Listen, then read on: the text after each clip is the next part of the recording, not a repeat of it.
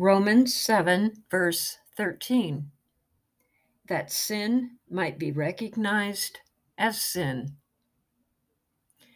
Can you recognize right away when your life isn't in step with the gospel? When God shines spiritual light and truth on the sin in your life, do you look away or do you confess your wrongdoing?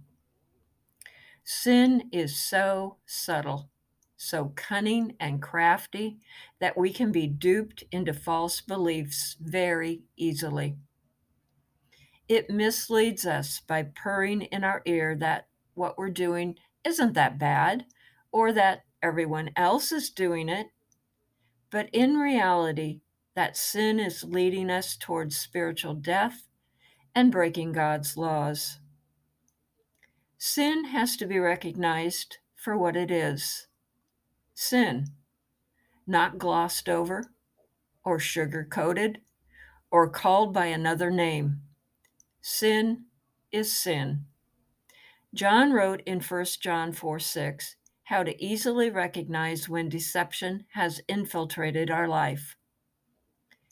We are from God, and whoever knows God listens to us. But whoever is not from God does not listen to us. This is how we recognize the spirit of truth and the spirit of falsehood.